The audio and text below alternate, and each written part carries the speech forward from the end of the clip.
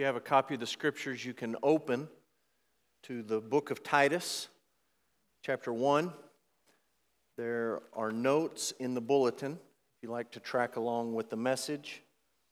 And we are going to celebrate the Lord's Supper together this morning.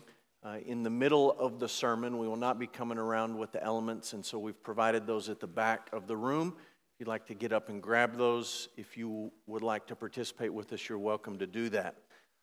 Titus, chapter 2. Our focus this morning is going to be on the two verses that bookend Titus chapter 2, verse 1 and then verse 15. Next Sunday is Easter Sunday. We're going to break from our study in the book of Titus, and we're going to talk specifically about the cross and the death of Jesus and the resurrection and the hope that we have because of Christ's death and His burial and His resurrection from the dead. And then in 2 weeks, so after Easter, we'll come back and we're going to fill in all these verses that we're skipping this morning. So our focus this morning is verse 1 and verse 15, sort of bookends of this chapter. And then we'll spend 2 weeks after Easter talking about verse 2 to verse 14. So if you've been here the last couple weeks, you know that we've broken the book of Titus down into sections, 4 sections. There's an introduction, which we've already covered, chapter 1, verse 1 to 4. And then we've looked at this section on right leadership for several weeks. And then the next section is right doctrine. And then the final section is right living. And that's how we have sort of broken the book down into pieces to make sense of it and understand it. I just want to acknowledge that there are some who argue that this section on right leadership that we've been in actually ended at the end of chapter 1, verse 16. And that right doctrine begins in chapter 2, verse 1. And the reason they would say that is right here in Titus 2:1, Paul talks to Titus about sound doctrine. So it sort of makes sense that that might be the beginning of the section on sound doctrine. And what I just want to say to you is that these sections in Titus that we've talked about are our attempt to make sense of the book. They're not necessarily the way that Paul was thinking when he wrote this letter. And really, when you look at the beginning of Titus chapter 2, you have some overlap in this idea of right leadership and right doctrine, and those two ideas being wed together. So you can really, on your own, pick where do you want to start and stop these different sections, these different ideas in the book. I do think it's clear that at least in Titus 2 down to 10, Paul is still talking about leadership in the church and how that ought to function and what that ought to look like, which is why I include it in the right leadership section. One thing that is clear is back in Titus chapter 1, verse 5, Paul said to Titus that I have left you on Crete to put what remained into order. All of these churches that have been started on the island of Crete, Paul left Titus there to put these churches into order. And that began with appointing elders in the churches. And so the immediate question is, who should Titus look for when he's putting these churches into order and he's establishing this leadership office of elder? And Paul begins to answer that question. And the first thing he says to Titus is, you need to find men who are qualified in terms of their character. In terms of their character. And he begins to spell that out in chapter 1, verse 6, above reproach, husband of one wife, children are believers. He must be above reproach again in verse 7, not arrogant, not quick-tempered, not a drunkard. On and on he goes with all of these character qualifications.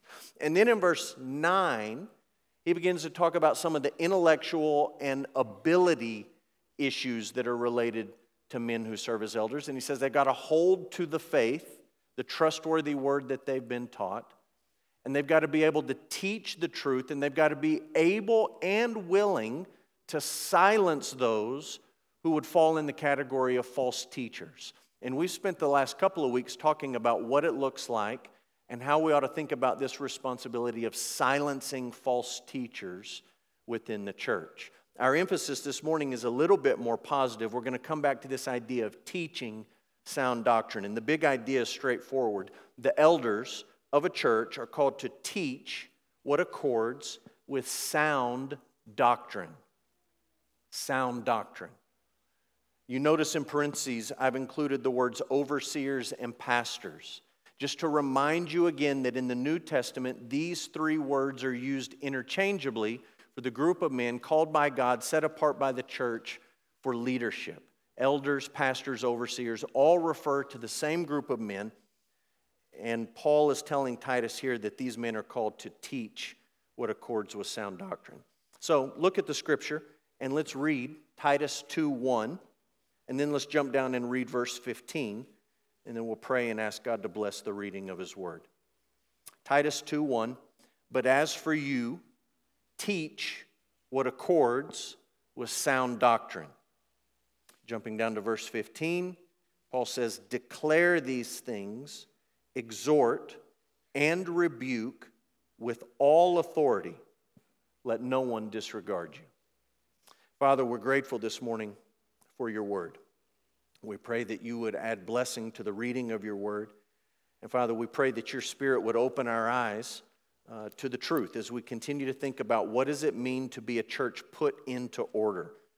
Lord, we pray that the Scriptures would shape our church and our thinking and our functioning and our living together more than the world or popular wisdom or worldly advice.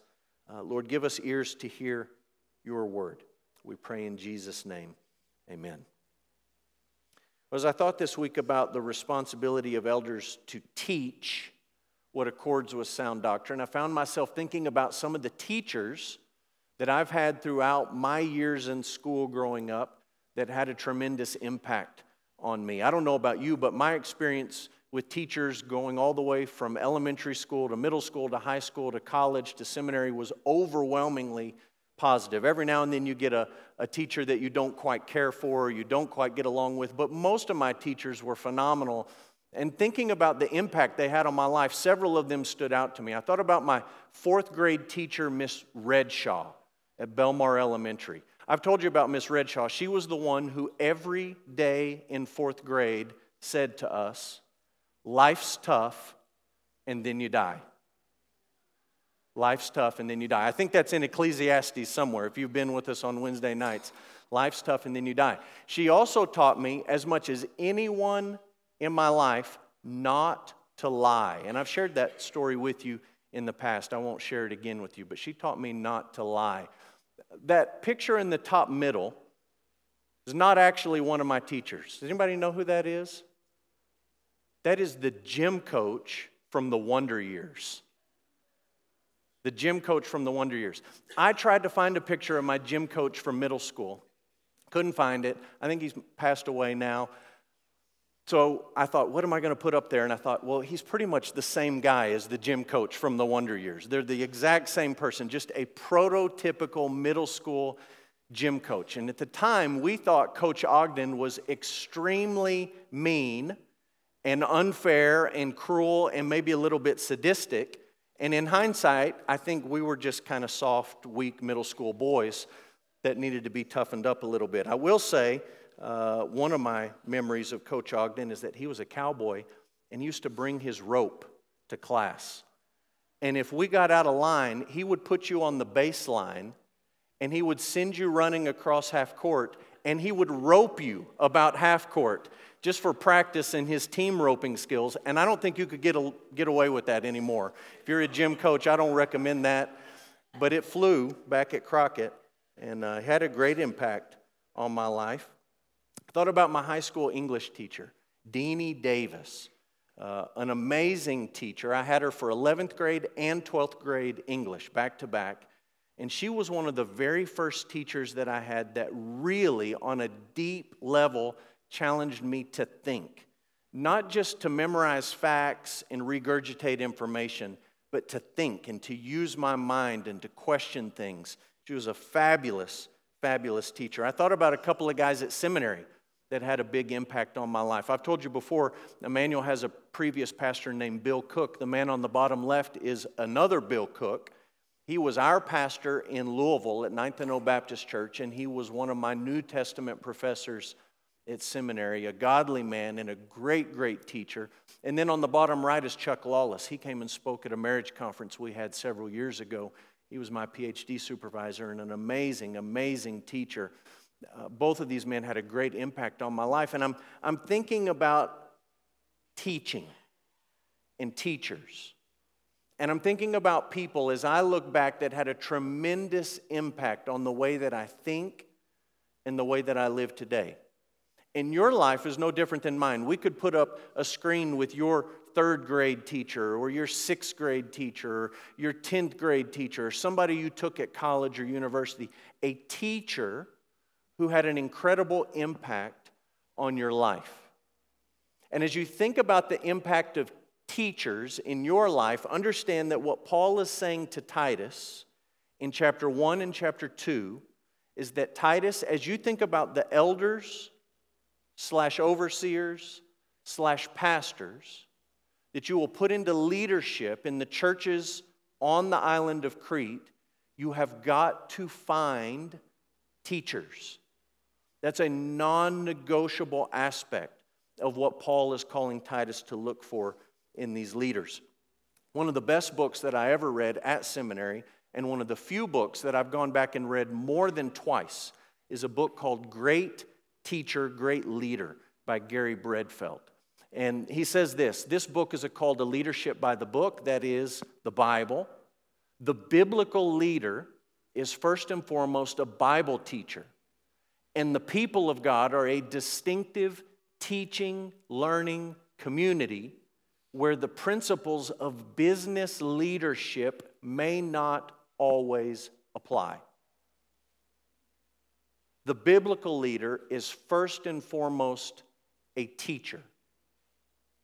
I just want to say to you that when churches ignore this truth that Bredfeld's talking about, that Paul is talking to Titus about, when churches ignore this truth and they put people into positions of leadership, rather than listening to biblical wisdom, but they use some sort of worldly wisdom, there's consequences in the church. And many times churches ignore this completely. And many times churches think in a worldly way when they think about who they will install into positions of leadership. And rather than thinking about the things that Paul is asking Titus to think about, they sort of look around and they say, who has the most dynamic personality?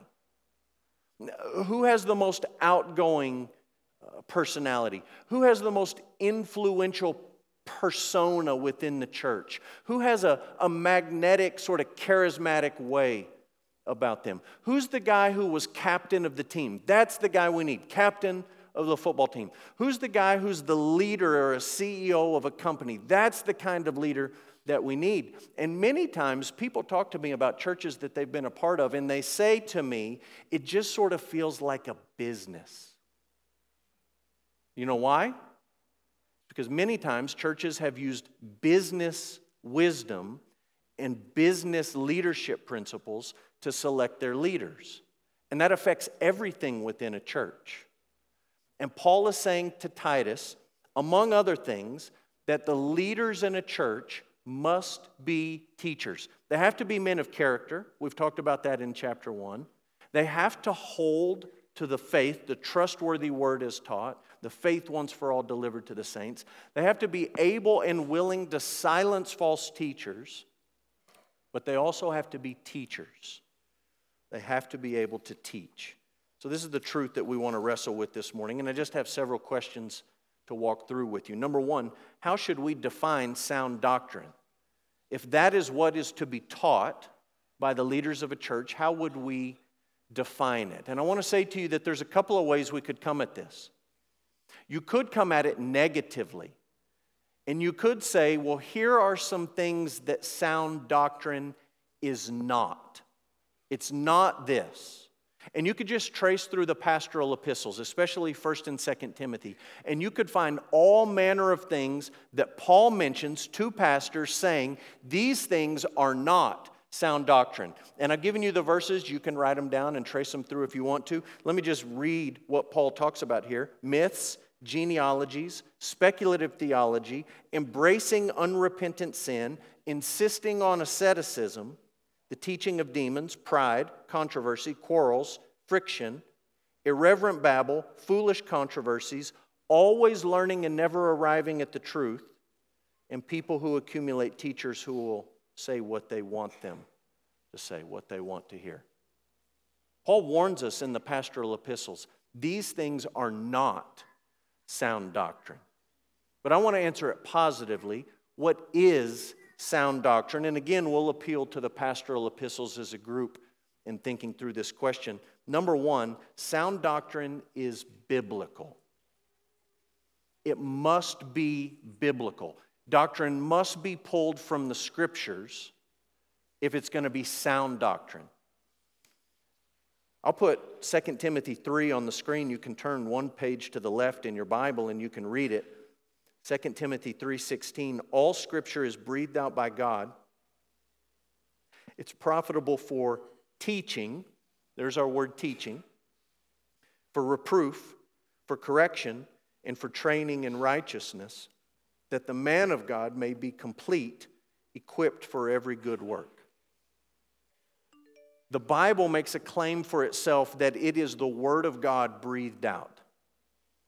That the Holy Spirit of God inspired the authors of this book so that what they wrote is at the same time their words and God's Word. If that's true, then this book is without error. It's inerrant. And if that's true, then this book is authoritative. It has the right to change us and to call us to account. And if that's true, Paul says here in 2 Timothy 3, it is sufficient for life and godliness and for what the church needs. The Bible is up to the task when it comes to establishing our faith and our doctrines and our beliefs. That's why at Emmanuel, our normal practice is to preach expository sermons. Is to take one passage of Scripture, to read it, to talk about it, to explain the meaning, and then to try to apply it to your life. I don't have anything life-changing to say to you. Neither do any of our elders. And our aim in preaching is to simply be a conduit through which you can hear the Word of God. The Word of God is inspired, it's living and active, it's sharper than a two-edged sword. It's sufficient and it's authoritative for the life of God's people. So, number one, sound doctrine is biblical. Number two, sound doctrine is unchanging. It does not change. If you've gone back to 2 Timothy 3, maybe just go back another page or two to 1 Timothy chapter 1, verse 3. Again, we're in the pastoral epistles. Paul says to Timothy, as I urged you when I was going to Macedonia, remain at Ephesus so that you may charge certain persons not to teach, there's our word teach, not to teach any different doctrine. You hear the parallel in 1 Timothy 1:3 and Titus 1:5. In Titus 1:5, Paul says, Titus, I left you on Crete for a purpose. I left you there to put things into order. 1 Timothy 1:3. Timothy, I left you in Ephesus. I left you there for a purpose. And your purpose is to charge certain people not to teach any different doctrine. Why would Paul say to Timothy, to pastors, don't teach anything different. Just stick to the script. Don't veer to the right or to the left. Just stay on biblical message and do not teach anything different in terms of doctrine. It's because doctrine is unchanging. The Word of God is unchanging. The psalmist says it is firmly fixed forever in the heavens. And if the Word of God is unchanging and sound doctrine is pulled from the Bible, then our doctrine, sound doctrine, is never going to change. Now you understand lots of things change in a church. Lots of things change in churches. The style of music has changed in many churches over the last 20, 30, 40, 50, 60 years, has it not? Many of you remember growing up when you were young, attending a church service where music was very different stylistically, maybe more like what we do on Wednesday nights. Songs change. Chris made the comment earlier that the first song we sang this morning was an oldie. We haven't sang that song in a long time. We tend to do that, don't we? I mean, there's some songs, some great hymns, and even some newer songs that just stick with us and we continue to sing them. But many times we sing a song for a season and then we move on. Songs change. The look of a building changes. How many of you have been at a worship service in this room with white walls and dark trim and red, pinkish red all over the place? Now we just have 8 shades of brown. Decorations, paint, carpet, chairs, they change. External things about God's people change over time, don't they? We have a framed photo in our office that floats around. From time to time, it appears in different people's offices. These are the deacons from Emmanuel in 1996. And the pastor and some of the leadership. You can't see it because of the circles being so small, but you're welcome to take a field trip to the office and you can find it in our offices. I promise you, the style of facial hair and hair has changed since 1996. And you look at these photos and you say, oh, wow, it looks so old, looks so old-timey. It's just 1996. And on that point, as you think about the men on this framed photo, the leadership of a church changes. I mean, there's a lot of faces on that photo. 1996 is not that long ago in the grand scheme of things, and most of those men are no longer here. Just on average at Emmanuel Baptist Church in Odessa, Texas, we lose 10 to 15% of our active members every year because they move out of Odessa. So the makeup of a church changes.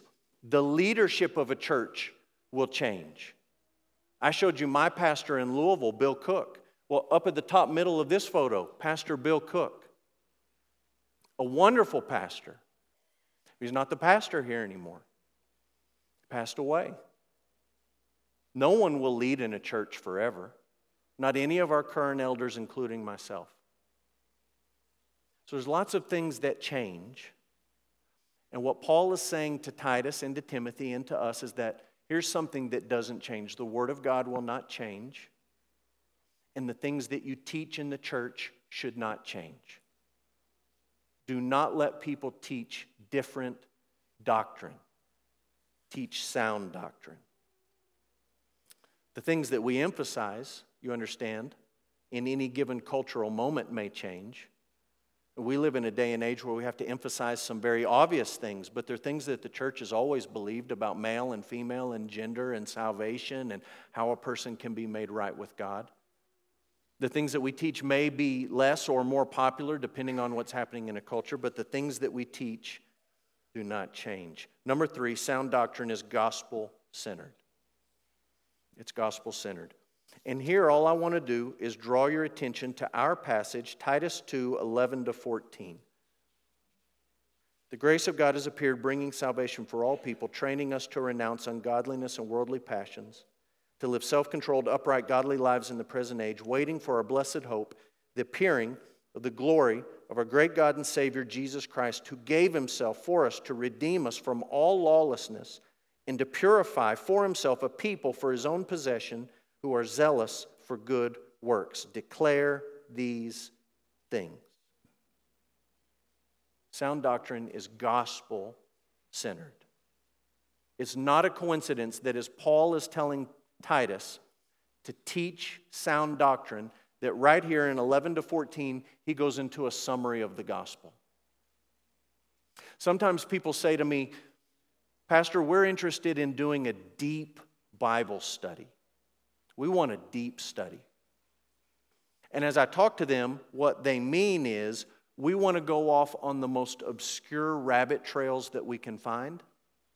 And we want to talk about the most random Bible verses and try to make connections. We want to get way out in the weeds. Sometimes people say to me, hey, we want to be involved in a deep Bible study. And as I ask them questions and talk to them, what they really mean is we want to hear something that no one has ever said before. We want to hear something new.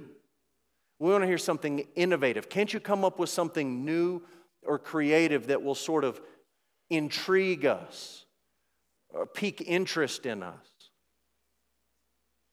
If you want to be involved in a deep Bible study, the only way to do it is to be gospel-centered. Not chasing rabbits, not coming up with anything new, but to be gospel-centered. I'm thankful for the wisdom of a pastor named Alistair Begg. He talks about this issue of teaching and preaching. And he says this: the plain things are the main things, and the main things are the plain things. That's true for the Bible. What's main is plain, and what's plain is main. And you ought to focus on those central gospel truths. We should not major in minors if you want to be involved in deep Bible study. We shouldn't minor in majors. Center on the gospel. For example, let's think about God's character, His holiness, His glory, His righteousness, His mercy, His graciousness. Let's think about who He is. And let's plumb the depths of His character. Let's talk about sin, honestly. The Bible is clear about the seriousness of our sinful condition, and it's far worse than we'd like to admit to ourselves. So let's be honest about our condition as sinners. Let's think about who Jesus is. Let's think about the miracle of the incarnation. Let's think about the atonement where Jesus Christ died as a substitutionary sacrifice. Let's think about His death and His burial and His resurrection and the promise of His return. And let's talk about how all of these things can benefit us as sinners. The only way that they can benefit us is when we repent of our sin and believe. When we agree with God about who He is and who we are, and when we put our faith in the Lord Jesus Christ for salvation. If you want deep Bible study, you have to begin with the gospel, you have to focus on the gospel, and you have to end with the gospel. When we take the Lord's Supper together, we're celebrating the gospel. We're thinking about who God is in His holiness. And we're confessing our sin before God, that we have all fallen short of His glory. We're thanking Him for sending His Son, the Lord Jesus Christ, to live for us and to die for us. And we're saying to ourselves and we're saying to God, God, we have no hope left to ourselves. We agree with You about our sin problem. And all of our hope rests in the Lord Jesus Christ, in His life, His death, His burial, His resurrection, and the promise of His return. This morning, if you are a follower of the Lord Jesus Christ, if you have repented of your sin and put your faith in Jesus, if you've been obedient to the Lord's command to be baptized, we invite you to celebrate the Lord's Supper with us this morning. If you have the elements, I'll ask that you take those. You can open the side that has the bread.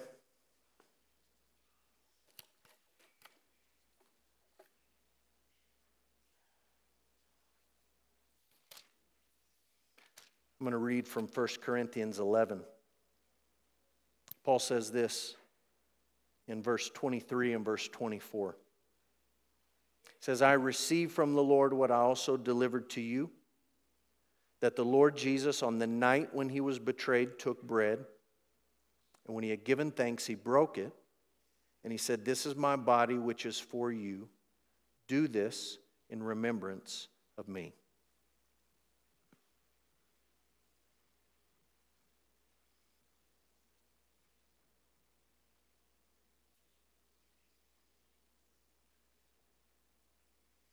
You can open the side with the cup.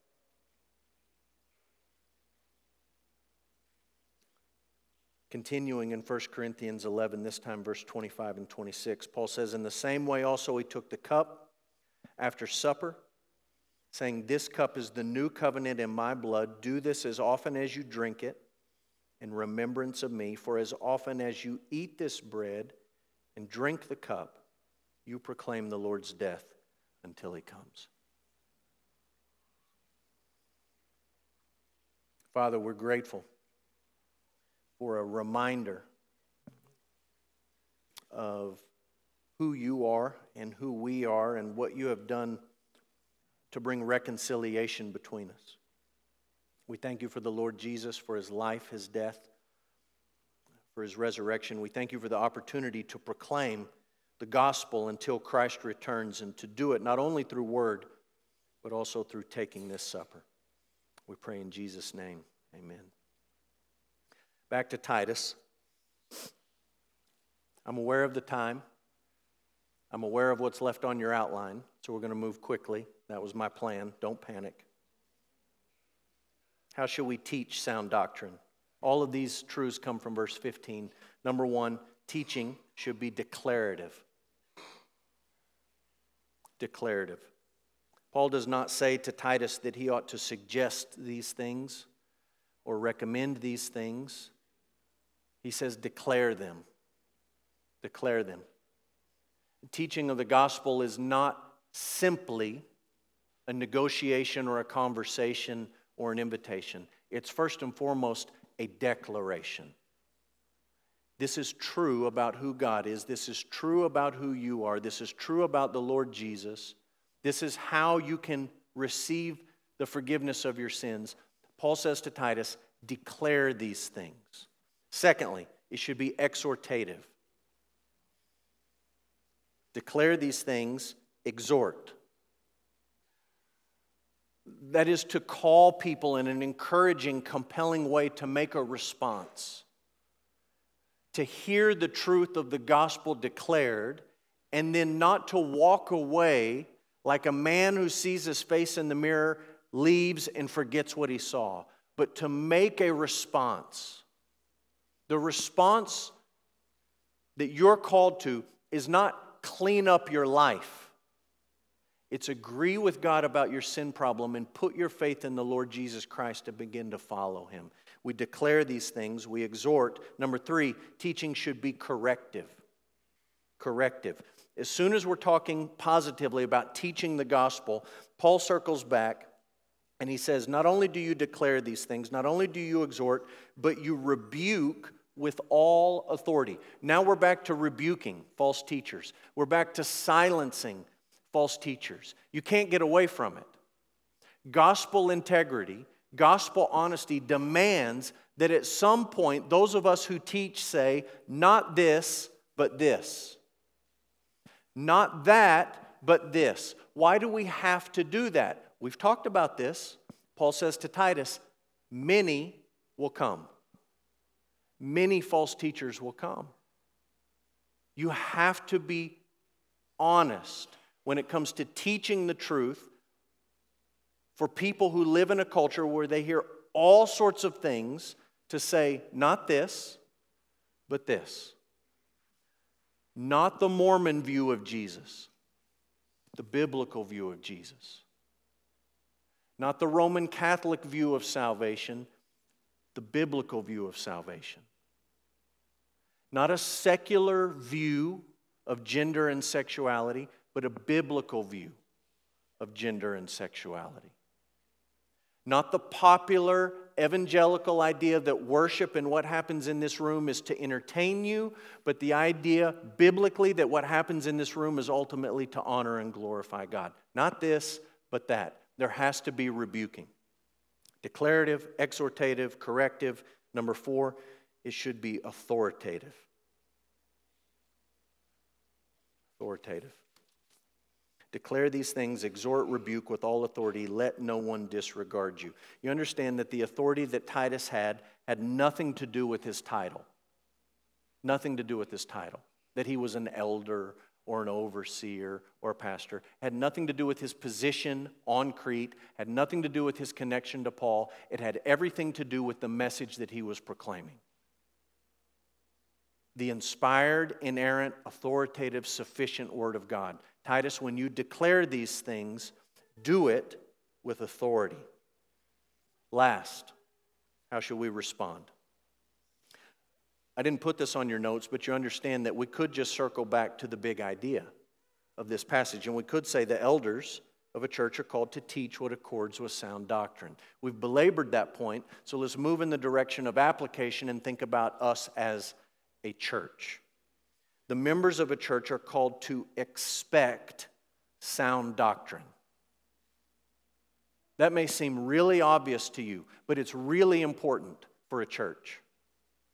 It's really important that when you come to this place at 8:30 or 11 a.m. on Sunday mornings, or when you walk into this building at 6:30 on a Wednesday evening, that your expectation is that you have come to hear sound doctrine.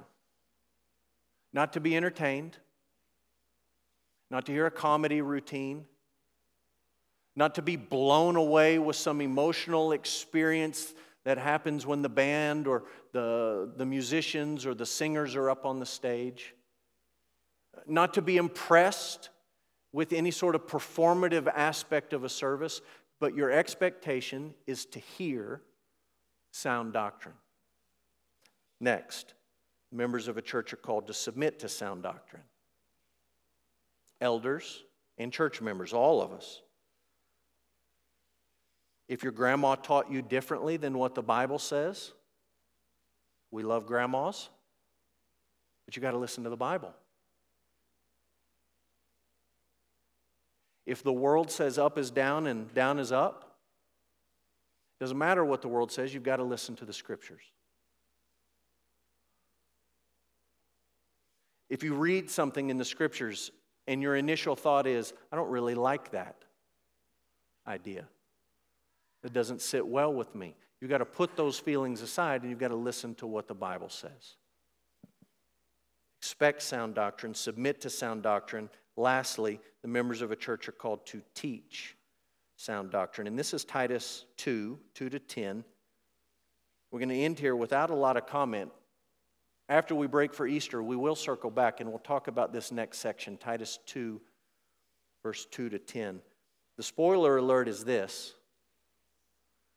As Paul's thinking about the responsibility of elders and this call to sound doctrine, he not only applies it to elders, pastors, overseers, but he then turns around and he says to all of the members of the church, old men, old women, young women, everyone in between, you are called to teach sound doctrine to someone else. And we'll circle back to that in a few weeks. In the meantime, we pray that God would make us a church put into order. Father, we're grateful for the book of Titus.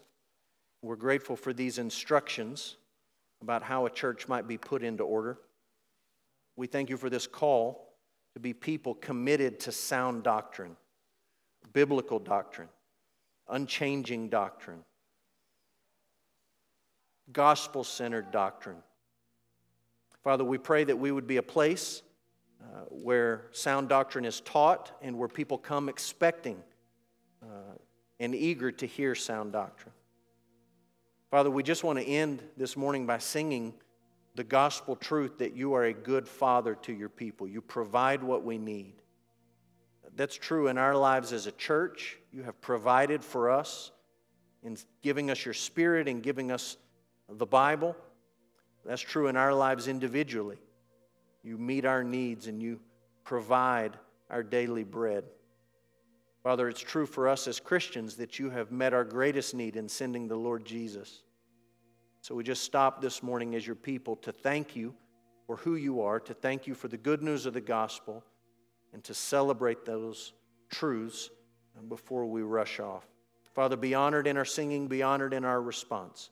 We pray in Jesus' name. Amen.